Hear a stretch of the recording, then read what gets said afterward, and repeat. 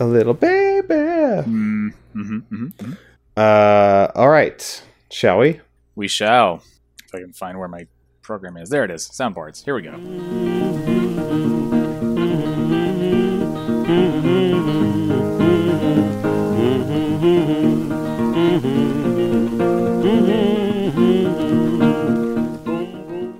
My name is Nathan. I'm a white boy podcaster. That's right. We're back with Alanis. Hey! It's season 3, episode 9. What? Throwback. We promised we'd go on Tuesday? to season 15. Yeah, but we lied again. Yeah. We're liars. Yeah. And you chumps believed us. We're not sorry that we tricked you. Turns out we've been evangelical Christians this whole time, and we've been trying to indoctrinate you by not understanding magnets somehow. So many deep cuts. I'm loving this. This one's for the ride or die thinkers. Yeah, for the Alzheimer's, our mother truckers. So a long time ago, in a podcast season far away, we decided after ICP to cover Alanis Morissette. Yes. And the reason we did was because we didn't know, or at least I didn't know, anything about her career after Jagged Little Pill. Yes. And I just had sort of vague ideas about her role in the culture, sort of being this sort of avatar for the 90s. Avatar for the 90s, but also of like this trend of accepting female anger. And the ways that that's sort of been like celebrated, but also like lampooned. Also, a lot of people have just sort of, it's become hacky at this point, made fun of her for for quote unquote not understanding irony in her song "Isn't That Ironic" or "Ironic" or whatever it's called. Isn't That Ironic? I believe is the Bo Burnham song, which includes a very good line where he says, "And I got my girlfriend pregnant on my sterile uncle's pull-out couch." Woof. I think it's good wordplay. I think it's really good, yeah. It took me a while to like get the pull-out couch was part of the joke. I just thought it was his uncle was sterile. And what we found after Jagged Little Pill, which I loved, and that had been the first time I had listened to it in its entirety. What we found is that the rest of her career, while Jagged Little Pill was a really, I would characterize as like a really effective, incisive,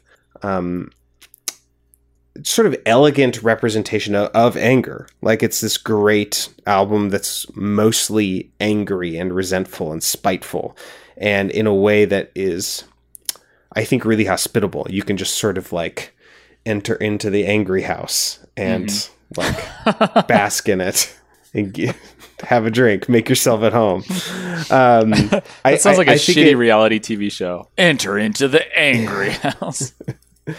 It kind of reminds me of like, I don't know, it's the reason why a lot of people love the Mountain Goats, because they're so effectively angry in their songwriting, in John Darnielle's songwriting. Yeah. And it's really hard to be angry in a way that is satisfying, I think. Yeah. Because it can seem self-righteous, or it can seem overindulgent. It's hard to do it right because we want to protect ourselves from that emotion often, I think. Yeah, everyone should check out the Mountain Goat song, The Best Ever Death Metal Band in Denton, which is on one of the earlier albums. All Hail West Texas is the album. But it's about a couple of kids growing up in Texas trying to do a death metal band. And the way that John Darnielle gets to the chorus and he just snarls, "Hail Satan!" It's so fucking great. Yeah, it's lovely. And I think what we all want is anger that we can trust. Yeah. Like an earned anger. Because so much of the time I'm just sort of like, I'm angry, but I can't like make my case. Yeah. You know, like if I'm going to be angry, I need to have it. I need it to be perfect, or else I'll leave myself vulnerable, you know? Anyway, I think that's why people really love Jagged Little Pill. That's why I love it, at least. And after Jagged Little Pill, she just gets really sad in a way that I think, and I know this is subjective, but in a way that I think isn't as elegant and isn't as hospitable. It's like, come on into the sad house. You know, when you compare, you know, her songwriting to, I don't know, like Sufjan Stevens, like his music is so sad so much of the time. And he also makes like a ton of poetic bluffs and words things in weird ways. But to me, I feel like it's really effective and it takes you there. But for her, when I listen to her songwriting post Jagged Little Pill, it feels unprocessed, unedited. Yeah. And it feels less hospitable and more like she's a patient than someone, you know, someone who's like there to help someone else like process their stuff. That being said, a thing that came up a lot that season was like, I'm sure this is useful for someone. Right. I'm sure this is resonating with someone, and that is good. But to me, the things that I consider to be necessary to make a song good were seldom, those expectations in me were seldom met or subverted in a way that I found interesting. Yes, I agree. Also, I just like, you said she got sad after Jagged Little Pill, and some of her songs were sad, yeah, but I think overall I wouldn't describe her music as necessarily sad so much as just kind of sentimental. That there was a fair amount of that too. Yeah, like she's very earnest, and she writes a lot of songs about the things she values and her values themselves and what she thinks is important. And she's trying to be the positive alternative, to quote a Christian radio station. And yeah, sometimes it did kind of remind me of like Christian music, but for suburban white people who have heard of yoga.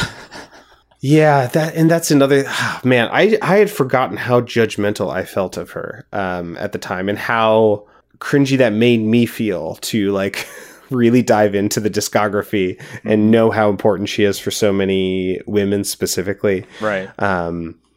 And gay men, and yeah, and just being like, wow, it doesn't feel good to be critical of this, but it is how I feel. Yeah, totally. but yes, and I feel like this is sort of a warm-up round for next season, because it is official. I said that I would end the voting, even though we were supposed to start on season 15 today. Someone in the Discord reminded us, it may have literally been someone, the username someone, that Alanis had a new album, and I think we knew that was coming, but we forgot. Yeah, because it kept getting pushed back. Maybe that was it. Yeah, like Garth's album. Well, not quite as much as Garth's album. Supposed to be coming out sometime. Anyway, season 15 is going to be Taylor Swift. Tay. Taylor this is something won by a margin. Yes. It wasn't super close, but it wasn't a landslide either. All right. And this is something I texted to Cameron, but I'll mention it here on the podcast. I was listening to the Hollywood Handbook podcast, and they were playing snippets of the latest Taylor Swift album, and so much of it sounded exactly like Lana Del Rey. So that's going to be interesting, because it just came out like a few months ago. That'll be interesting to see. Yeah, people have been characterizing it as cottagecore. Cottagecore? Yeah, that's a thing that people say. What does that mean? I don't really know. Cottage. I think it's just supposed to like describe some sort of like soft, sort of like Pacific Northwestern-y kind of like aesthetic. I guess. Oh, there's a Wikipedia article about it. Cottagecore is an internet aesthetic that celebrates a return to traditional skills and crafts such as foraging, baking, and pottery, and There is you go. related to similar nostalgia aesthetic movements such as grandmacore, farmcore, goblincore, and fairycore. Goblincore? Can we talk about Goblin Core for the rest of the Yeah, the rest of the definitely episode? seems like a more rich subject to tackle than Alanis' latest album. Shit. Well, I'm just going to plug that into an image search and just see what I get. Goblin core. You're just gonna find like a goblin with just like shredded abs. I mostly see just a lot of buttons and beads and stuff. Huh. I don't know. Maybe if I go to Google image search. Is it supposed to be like cute ugly? Is that the idea? Like trolls? Is that the idea? Yeah, I guess you could say that. I mean, there's not a lot of this almost seems like more hobbity than goblin-y. Yeah. Lots of like earth tones and Goblin Core. That's really. I mean, it sounds like some sort of like little green army to me, like CORPS. oh, yeah, that kind of core. Yeah. Yeah, I was at the mall and some recruiters were there, and I'm not going to college. I'm joining the Goblin Corps. Man, cottagecore. I feel like that. I mean, that doesn't seem like a new thing. It just seems like A the new sort word. of back to the land, like artisanal sort of fad that we've been in for the last 10 or 15 years. Yeah, I don't know why they're applying it to Taylor Swift's new album. I don't know. People keep talking about like how many just like kind of big sweaters she's wearing in like the promo pictures. Mhm. I don't know. Anyway, Becca has said, my wife Becca, who is a Taylor fan, and has watched the most recent documentary, has listened to, as far as I know, all or most of Taylor's albums. She does want to appear on every episode, so we're going to have to figure out our new scheduling in order to make that happen. Okay. But I think that it will be worth it because I'm tired of just putting on my own brakes to not shit on a professional woman musician because it's only men that are talking, like whose voices are being heard in this podcast. So that'll be helpful. So we'll have someone to like balance that. And also, Becca is a businesswoman and she has her like MBA, and She's not a she has businesswoman. ideas She's about a businesswoman. yeah. She wants to specifically talk about Taylor as a businesswoman, and I think that will be an interesting angle because it's a business out there. Anyway, It's a jungle out there. I thought that this album, Such Pretty Forks in the Road, fucking sucked, and it was a real bummer to return to it. I hated it. You think it was that bad? It wasn't that well. Yeah, I did. It really pushed my buttons. There were some moments that I thought were fine, and there were some production moments that I liked. But I don't think I liked almost any of the lyrics. And She did do a lot of that stuff that we've heard from her more recent albums, where she just baldly states exactly what she means in a very on the nose way, with like no craft to it. She just like will not rhyme or fit any kind of meter. She'll just be like, and then I want to say that I love you and support you, or something. She just comes right out and says, oh, okay, here it is. yeah, so like That a lot of bothers me. craftless, prosaic lyrics. Yeah. And then on the flip side, I think we invented the term poetic bluff when we like season 3. I think Alanis is Really? responsible for us using that coining that term and using that throughout the rest of the series. So, yeah, then there's just a bunch of there's a bunch of poetic bluffs and then just a bunch of sentences that just do not track. Yeah, like grammatically do not make sense. Yeah, that are like I said before, like things that are necessary for me to think that a song is good or interesting subversions of my expectations. Neither were happening. Like in the first song, Smiling, verse 2 is me, the notorious bottom dweller, me, the ceilingless brave explorer, lured to the ends of overwhelm. I liked it fine until lured to the ends of overwhelm. You think ceilingless brave explorer is fine? I think it's... That seems pretty egregious. I don't think it's fine, but I know what she's saying. And it at least tracks. Well, I don't know if this is worth getting into, but it feels like such a diametrically opposed sentiment to the first line of that verse. She says, me, the notorious bottom dweller. That's like very self-deprecating, lots of self-loathing there. And then she says, me, the ceilingless brave explorer. Well, she's saying she contains multitudes, Nathan, and I think that's pretty clear. You're right. Alanis is drawing on a poetic lineage that stretches all the way back to Whitman. But I think lured to the ends of overwhelm, I think I understand what she's trying to say, but I don't know why she's saying it, and I think that is... And why she's saying it that way? I don't know why she's saying it that way. I think that sentence, if you can... That collection of words is... She's being obtuse, and it feels like willfully, about the way that you put words together. Yeah, well, that's kind of her whole thing. And not in a way that I think is nice. Yeah. I don't think it's very nice. It's not nice. It's mean. It's mean to make non-sentences that way. Yeah. Well, I mean, we're already talking about it. Should we listen to the sound sample? Yeah, we should. Yeah.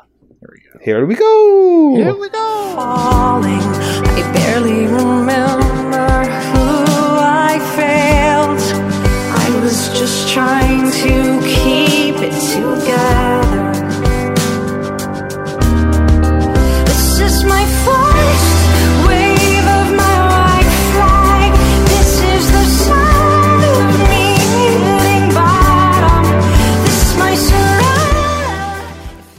Alanis is into spanking, as we find out in the song. I was just trying to make a spanking joke. In the chorus, she says, this is the sound of me hitting bottom. No. So I think it's sort of like a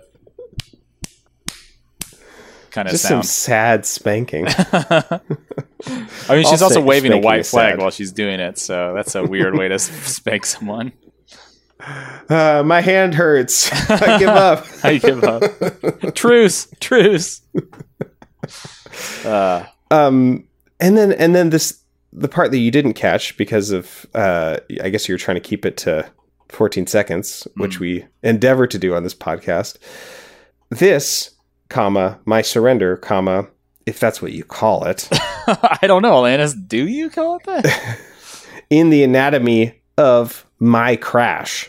Yeah. That's bad. That's very bad. That's the kind of that's very similar to some of the shit I was writing in my very first poetry class. And our friend Dustin, who has appeared on the show in our MCR episode, excuse me, would always tell me, Nathan, you're trying to do too many things at once. Yeah.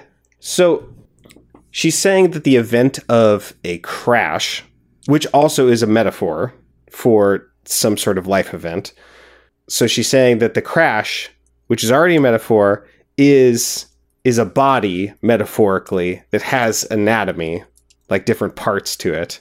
And then she's surrendering, I guess, like ostensibly, because she says, if that's what you called it, in the crash. And then all the time there's spanking happening and surrendering. Yep. I don't know. Yeah, like you said, that's way too many things. And it's also kind of nothing.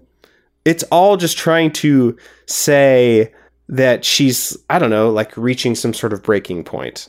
That she's overwhelmed. And there's got to be a better way to communicate that. It's gotta be. It's gotta be better than the anatomy Someone of out my there. crash. I was hoping I had a sound sample of that queued up that I could just do the weird Dave Matthews crash. But I didn't. I thought you were going to say a sound sample of Sandra Bullock falling downstairs and having her racism cured. That's a reference to Best Picture winner Crash, the definitive movie about racism. There it is. You're getting a sound sample of that? He does a more egregious one later. I don't know, different in the song. I was trying to do a live sound sample, so you're welcome, everyone. You're welcome. This is that hot podcasting content That's what everyone loves. you've all come to know and love.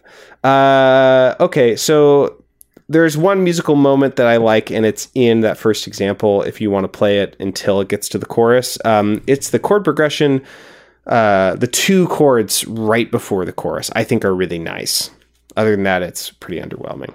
I don't. Do you want to do I do your not your have a sound sound sample sample. that you played? Oh, my that sound you sample. played. Yeah. Okay, Yeah, that one. I was like, I don't see. Falling, I barely remember who I failed. I was just trying to keep it together. Here it comes. This is my first wave of my life. I think that's really nice. It's not bad. The verses of this song sound so much like a Radiohead song to me. Yeah. Specifically, My Iron Lung. So here's the first verse from this My song. place is off the rails, and this my loose recollection of a falling. And then here is Radiohead.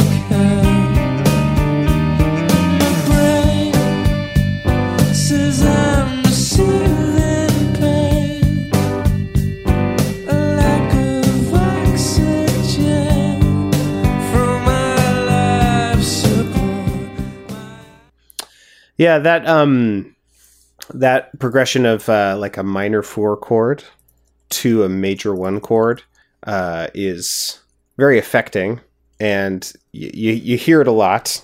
We've talked about it on the show before.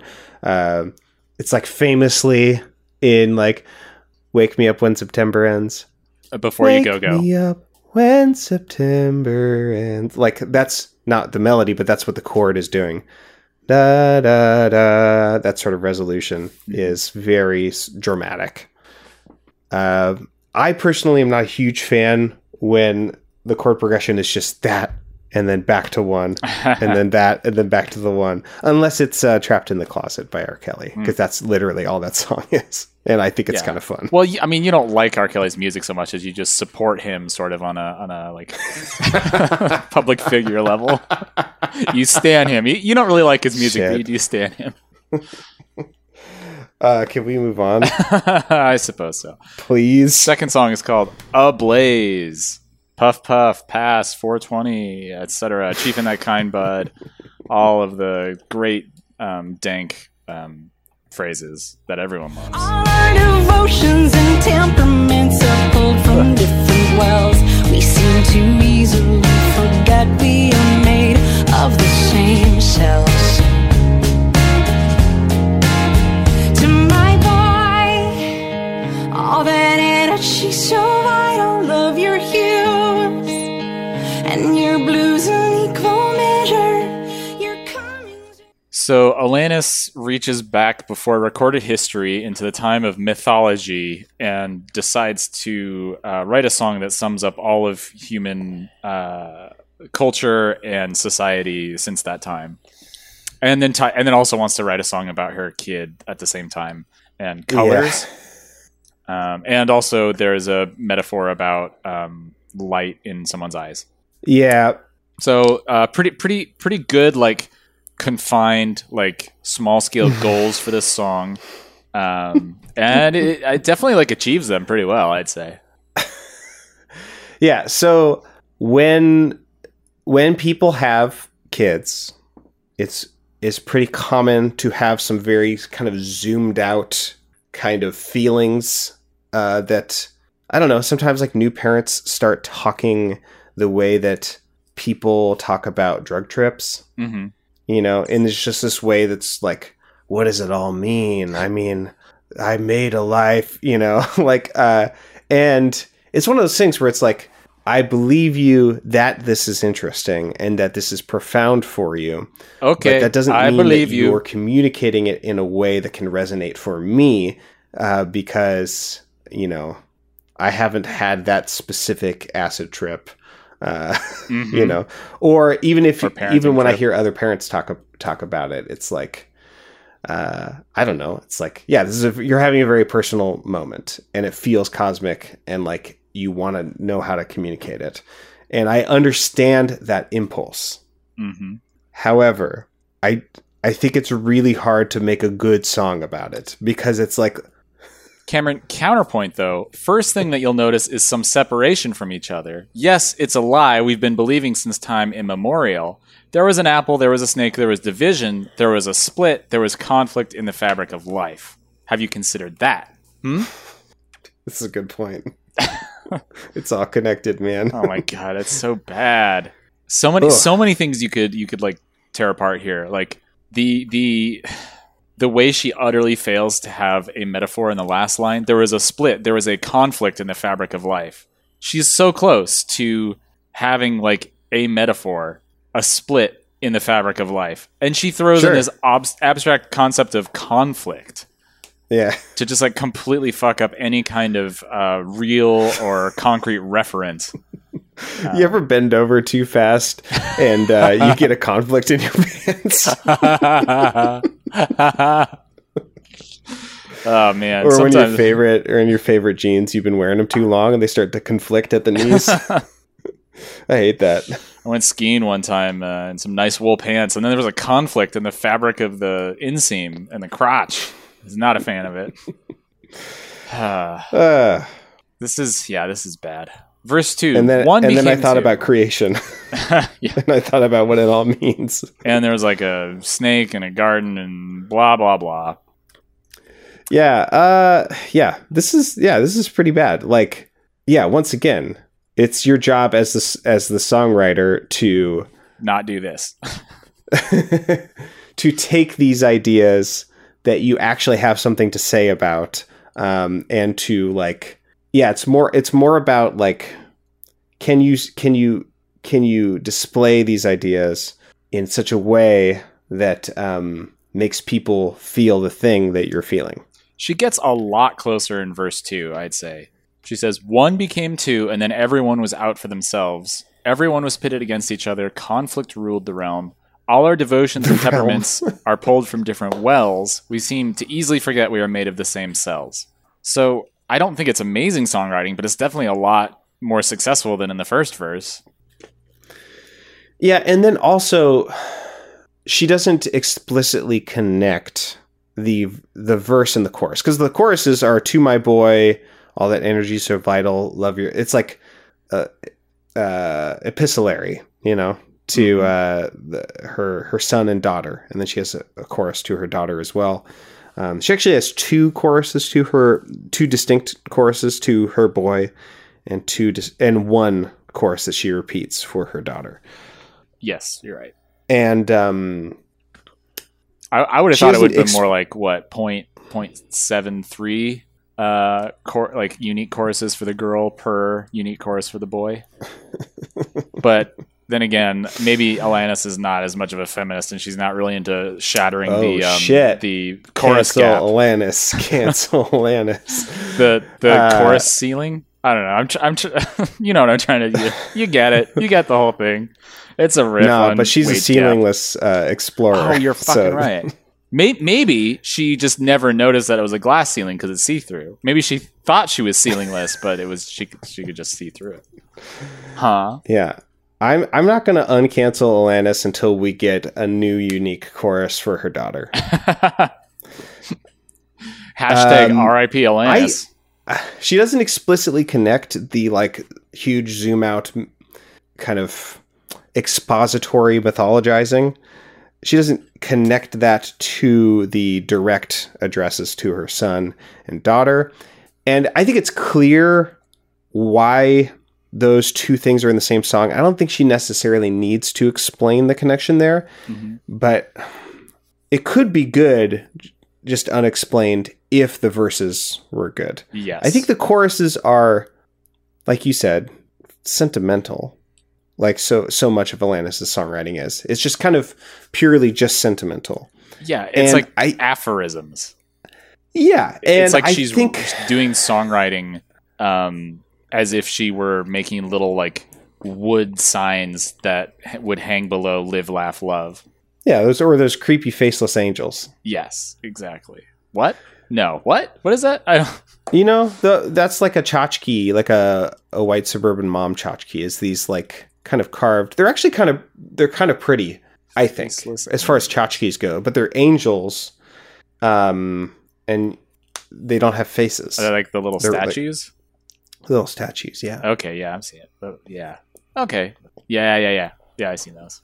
I don't necessarily mind the sentiment in the choruses, but I think it would be a lot more earned if she did some better mythologizing in the verses. Yeah, I mean, here's the thing. Like, I actually kind of like how surprising it is that she's just kind of like dawdling along, talking about like a very zoomed out picture of like societal conflict and separation, and then she immediately goes in the chorus of "To my boy, all that energy so vital." Like, going to it a direct address in a very specific way. I like that sudden shift.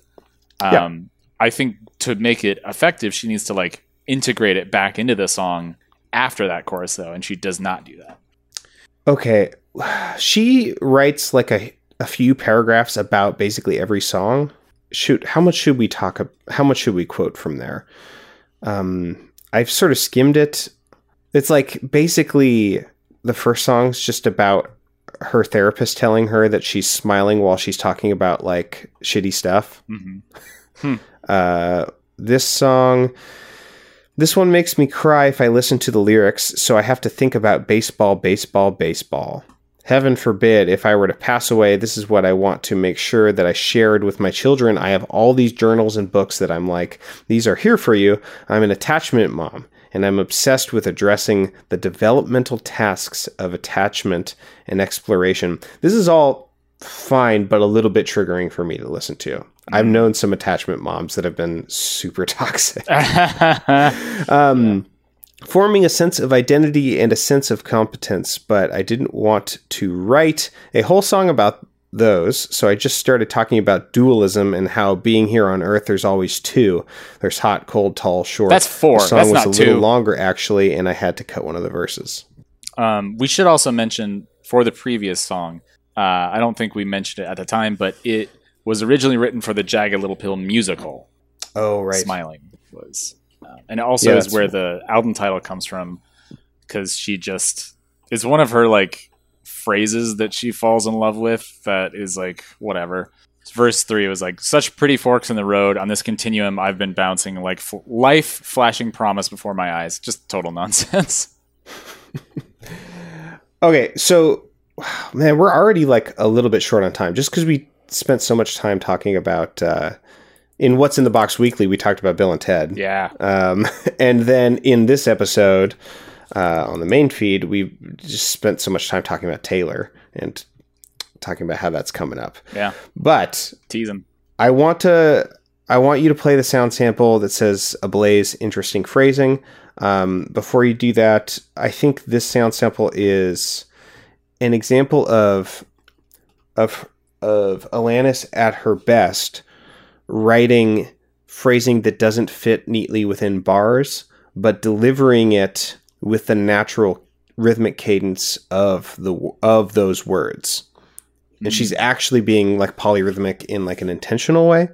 And I think this is her at her best. But for most of the rest of the album, she's just constantly contriving all of these rhythms and squashing them into 4/4 measures in ways that really gross me out, honestly. And I wish that we could hear more of this. There was an apple, there was a snake, there was division. Yeah. She kind of like floats over the bar divisions, which is my favorite Joy Division bar cover band. Yeah, I don't know. I haven't like transcribed that or anything, but it's like, there was an apple, there was a snake, there was division. It lays over the bars, I think, in a really nice way that's pretty syncopated. And she just delivers it with... she really leans into the natural rhythmic cadence of those lyrics, and it makes it feel rhythmically compelling instead of contrived. Yes. And I think when she does that, it sounds great. When she just goes for it. Mm-hmm. But she really doesn't do that much of that this album. What other songs should we talk about? The ones that I have the most... I kind of want to talk about Sandbox Love because of the music video, which I did watch. Mm-hmm. I think maybe Diagnosis is worth talking about. Okay. Do you have any that you want to talk about? We can start with those, and if we have Okay. time, we can circle back for some Okay, more. great. Yeah, let's do Diagnosis. Diagnosis. Made much headway since I have come back from the war, and I no longer give a damn about things that used to matter. Huh. I don't think my sound sample included any of the chorus. No. Do you want me to pull that up? No, don't worry about it. Okay. Yeah, so according to her quote about the song, a lot of it's sort of about postpartum depression, which I've heard is absolutely awful. Mm-hmm. Yeah. So that sucks that she got that. Seems like something worth writing a song about. I don't necessarily know how to evaluate this song in terms of like what she's singing about. I think the songwriting on this one is like pretty damn strong. Interesting. Tell me. I think she's doing an effective job of kind of writing about a concept or an idea in a way that makes it not seem just like vague and diffuse. And she does that by using a lot of specifics. Like in verse 1, I've not left the house in a while. I've not felt a glimpse of ease, and I have not made much headway since I have come back from the war. I'm not super into the metaphor of the war, but whatever. And then I'm not into I've not felt a glimpse of ease. Yeah, I think that's a good line. But it doesn't make any sense because like feeling ease, that makes sense. But a glimpse of ease, I think that's really weird. It is weird to say felt. That's the thing a you glimpse. see. Yeah. Yeah, it would have. Yeah. No, you're right. It's the wrong verb. But if she had said, I have not caught a glimpse of ease or have not seen a glimpse of ease, that would be much better. Sure. And verse 2, I no longer give a damn about things that used to matter, and I'm covering my eyes as I am frozen on the spot. It's a little bit on the nose, but it's still like so much better and stronger and more specific than those first two songs we listened to. Yeah, sure. And then the chorus is like pretty strong. You can call it what you want because I don't even care anymore. Call me what you need to make yourself comfortable. So I'm debilitated. I can't remember where this sentence started when I'm trying to finish it. And all of you are so frustrated, and everyone around me is trying to help as much as they can. Like the form definitely breaks down, but yeah, that sort of fits the subject matter, and I like a lot of those lines in there.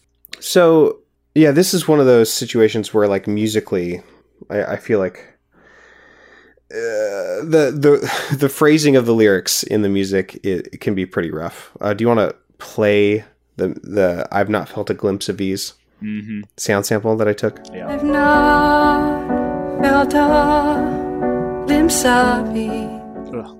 Oof, she puts an emphasis on of. I've not felt a glimpse of ease. Yeah, that's not good. That really bothers me. Yeah. Like I really dislike on a moral that. level. Cancel Atlantis. Hashtag cancel Atlantis. So yeah, I it's one of those things where it's so bold to do that. And I know Atlantis, it's like she has to know that she's doing that and making a conscious decision that she just doesn't care. Which is fine. Is it? I think I feel like she knows what she's doing and that is pretty unconventional. And I guess at that point, it's just sort of subjective whether you think that's good or not. Like, I don't know how to say this isn't conventionally rhythmically satisfying with these lyrics, and like it makes me feel bad things. Like that's a very subjective thing to say. Because there's other situations, other artists who like play with the rhythm of like they sing it in a way that you wouldn't speak it, and it's like, well, that's actually really fun. So I don't know why this doesn't work for me, but it doesn't, and it really bothers me. So there's some other bad phrasing. You want to play that sample as well? I would love to. My house is spotless, my lenses skewed, my limbs they recoil. Yeah. My house is spotless, my lens is skewed, my limbs they recoil. I think those images are good. I agree. I mean, my lens is skewed is a little... I think if it were a stanza of poetry, it would work a lot better than the ways she's trying to shoehorn it into the music. Yeah. Like if you read it as a poem, my house is spotless, my lens is skewed, my limbs they recoil, and I'm folding in on myself since I am out of order. Like that to me works a lot better than my house is spotless, my lens is skewed, my limbs they recoil. Yeah. It's it really rubs me the wrong way. It's rhythmically dissonant because she's overlaying in the poetry biz what we like to call iambic pentameter. She's like forcing this overlay of iambic pentameter on top of words that do not fit it. Yeah. Because my house is spotless. My lens is. It's like it's not regular. It's not rhythmically regular, but she just kind of like reads it in iambic pentameter. My house is spotless. My lens is skewed. My limbs they recoil. It's just weird emphasis. Iambic pentameter is not appropriate for these lyrics in this song. Okay. I think, do you want to talk about Sandbox? Sure. And then maybe we'll close it up. Yeah. Start all this from scratch. Please go slowly, 'cause I'm apprehensive.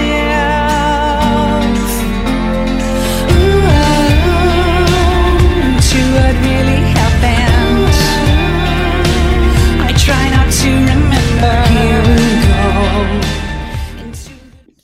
So is this song about in the quote about it, it's like it's about recovering from sexual abuse, and it seems to be reflected in the pre-chorus, what we just listened to. Into what really happened, I try not to remember, here we go, into the danger zone, but this time with a friend. And then she talks about blocking it out. So I think this is like intimacy post-trauma is like what this song's supposed to be about, I guess. Yeah, I mean, the things she says about it make sense, but do not seem to apply to this song. Yeah. She says, it begs a big question, which is not correct. It raises a big question. Post-sexual abuse.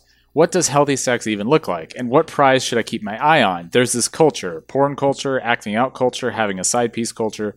There's so much repair that's needed to be experienced in a relationship for those of us who've had sexual abuse in our past.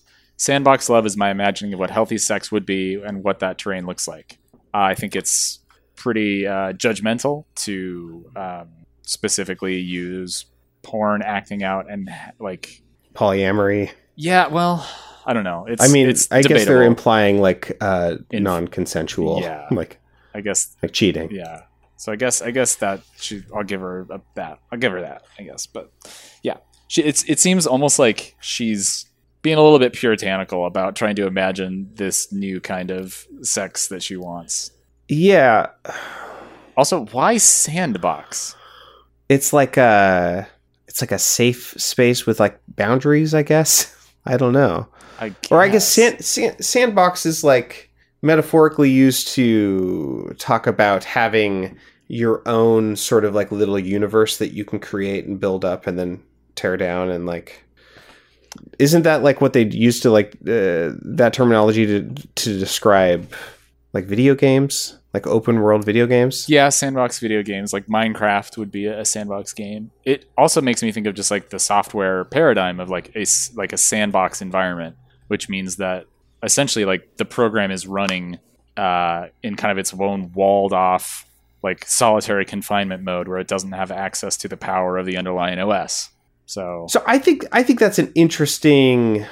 I think it's potentially an interesting way to talk about a sexual relationship, because like sex can be a place where it's sort Sex of a can be a therapeutic place. space where you're.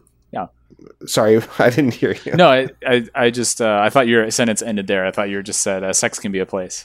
Yeah. And I'm like, oh, now you're talking like Alanis. The anatomy of my crash. Crash.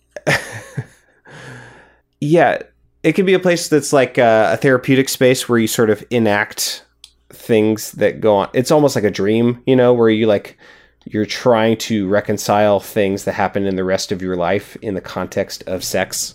Like, I feel like maybe that's what she's talking about. And I think that's fertile ground, if that is what she's talking about. Mhm. But I can't really tell because the song isn't good enough Mm-hmm. Yeah, to read. it's very vague. Yeah. I like the chorus is all right. Awkward as fuck. Precious as fuck. Scary as fuck. Us in our sandbox love. Like, I think that's like kind of fun, colloquial, a fun thing to sing. Yeah, but she's clearly not having fun in this song. Like, there's no humor to this song. Like, Yeah. it's so funny because that could be like a playful kind of like joking take on this idea of like, Yeah. you know, sex is awkward as fuck. Haha, isn't that funny? Because awkward as fuck and it's fucking. So that could be like funny and playful, but it's not. She just like she has this way of just like extremely like deadpan, serious, humorless wordplay. I would like this lyric more if instead of us in our sandbox, sandbox love, I kind of wish it just said in our sandbox, period. Like they're literally just having left it sex more in a metaphorical. sandbox. Uh, I mean, if you're into that, like, you know. Okay. And then there's just like a bunch of like very traumatic stuff in the rest of these verses that I don't necessarily feel equipped to analyze. So the music video, Mm-hmm.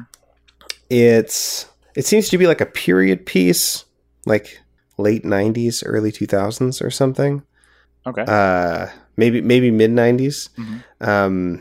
Because at one point there is a young woman's room and there's a bunch of posters up on the wall of like, you know, Titanic era Leo DiCaprio, things like that. Mhm. And it's like a young woman, and it starts and she's sitting at a table with an old woman, like a very old woman, like, and it's kind of implying that maybe she's this old woman's caretaker. Then she walks outside and she sees another young woman who kind of seems like a little bit less feminine coded, a little bit edgier, and then they start hanging out and they're drinking 40s. And then they just like litter the 40s like against the wall. They just throw them against the wall. Wow. And they're like smoking cigarettes and they're like kind of touching each other's legs. And then it's just cutting back and forth between scenes of them having pretty explicit sex. And then Sounds sexy. scenes of the first woman crying. But maybe when she's younger, she looks younger in the scenes where she's crying in her room with all the posters on the wall. Like something traumatic happened, and then just sort of like lying motionless on her bed. And then her like kind of wandering around town, being upset. And so that's basically it. I didn't really like it. Okay. It felt, you know, I would like to talk to some lesbians about whether or I would not like to talk to some lesbians. it's just someday. I would like to talk to them specifically about what I perceive to be male gaze in cinematography. Yeah, there's And a long and whether- proud tradition of the male gaze being applied to lesbian relationships and sexuality. Right. Like, I know that a lot of people, when most recently when Blue is the Warmest Color came out, a lot of people were like, this is like not lesbian sex, like, but I don't know if that's true, or if like, I don't want to like, I don't know what if there's a final decision on that narrative, but yeah, it was like directed by a male director. Anyway, to me, it felt like, the way my lizard brain would direct it, if you will. Like a teenage, sort of lizard brained Cameron like would direct it. It felt male gazy to me as someone who's experienced having male gaze. So I don't know if I would love to hear some lesbian reactions to the music video. Maybe there are. Maybe I can look that up. And if I find anything, I'll report on it next time. Yeah, that sounds good. Great. I just gave myself homework that I'm Isn't probably that not going to awesome? remember. Yeah, Fun. love it. So, yeah, I don't know. It's fine. It's fine to like have, I don't know, to sexualize female bodies. It's just hard to say, like, sometimes it feels gross and sometimes it feels hot and good, and like empowering. And I don't know why it feels one way sometimes and another way the other times. So yeah, that's why I would love some more perspective. If we have any lesbian listeners who want to weigh in, that would be great. Yeah, I would like to talk to some lesbians.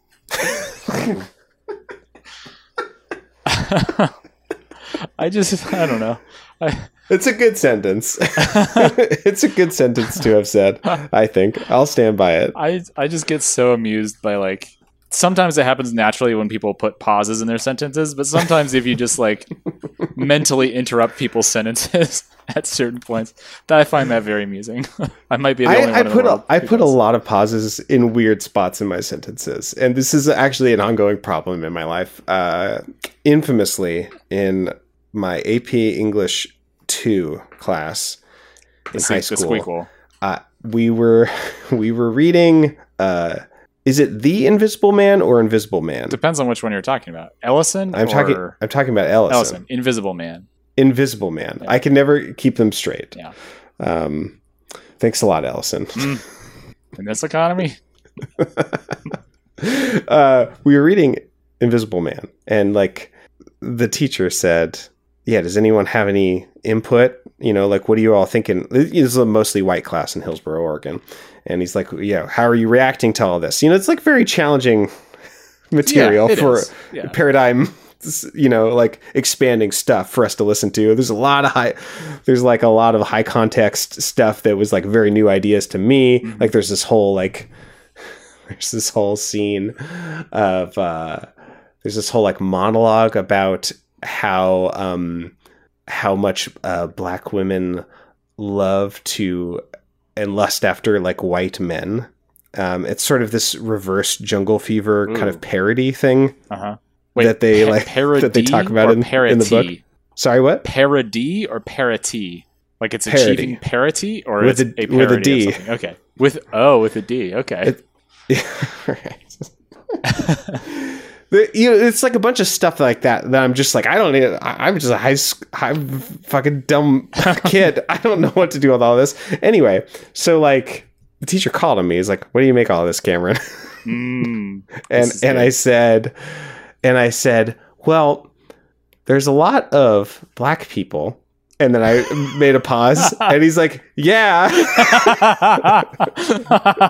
And then I finished it out. And like after everyone like finished laughing at me, I was going to say there's a lot of black people really cutting down other black people and being very competitive and like not treating each other very nicely with a lot of solidarity. I said something along those lines. And like that was at the time one of the kind of first examples of that, other than maybe the Chappelle Show that, like in media, that I had, seen of like internalized racism, the sort of I don't know, like anyway, the main point of the story is it seemed for a minute there like I was just like, there's a lot of black people in this book, and that was my main takeaway that I was able to get over. And yeah, it's a part of my personality. That's one of the main reasons why we use the delete silence function on this show. No one would notice if you didn't just bring attention to it. You asshole! I hate you. That's fair. That's fair. All right, it's. I'm out of time. We got to close it up. Let's close it up real quick. Okay. Alanis, just make another angry album. Yeah. No, do whatever you want. It's fine. I'm like I've said in the past, I'm sure this is useful for someone. I have a hard time engaging with it. Yeah. And we genuinely mean that when we say we're sure this is useful for someone. We do not mean that in a patronizing way. And that we hope it does not come across in a patronizing way. It's just, it feels like it's not really for us, and it definitely does not appeal to us, really. But until next week, where we actually definitely this time start season 15 with Tay-Tay, unless Garth drops his album in the next week. Unless there's a new Garth album or a new T-Pain album or something.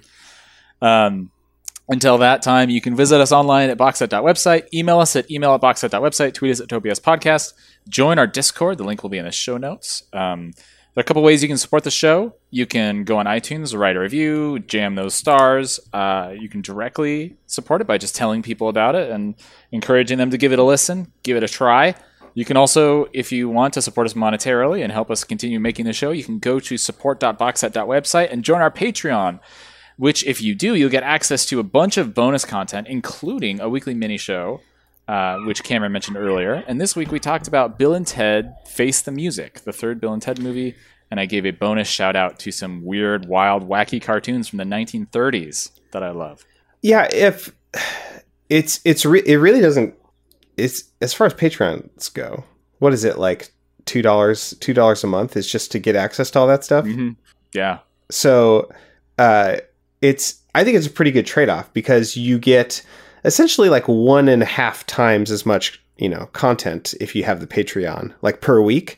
And the backlog is huge at this point. We're coming up on episode 100 of What's in the Box Weekly. Mm-hmm. And there's like movie reviews from movies that correspond with previous seasons of Think Outside the Box Set. Yes. And we plan movies like to do Mamma Mia for the ABBA season, or the ICP movies.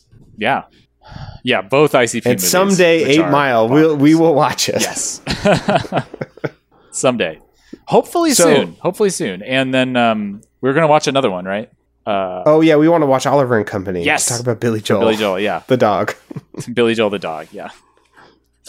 All right. Well, until next week, thanks for listening, everyone. I've been Nathan Hunt, and I'm about to enter into the Angry House. I've been Cameron DeWitt, and I'm a goblin with shredded abs.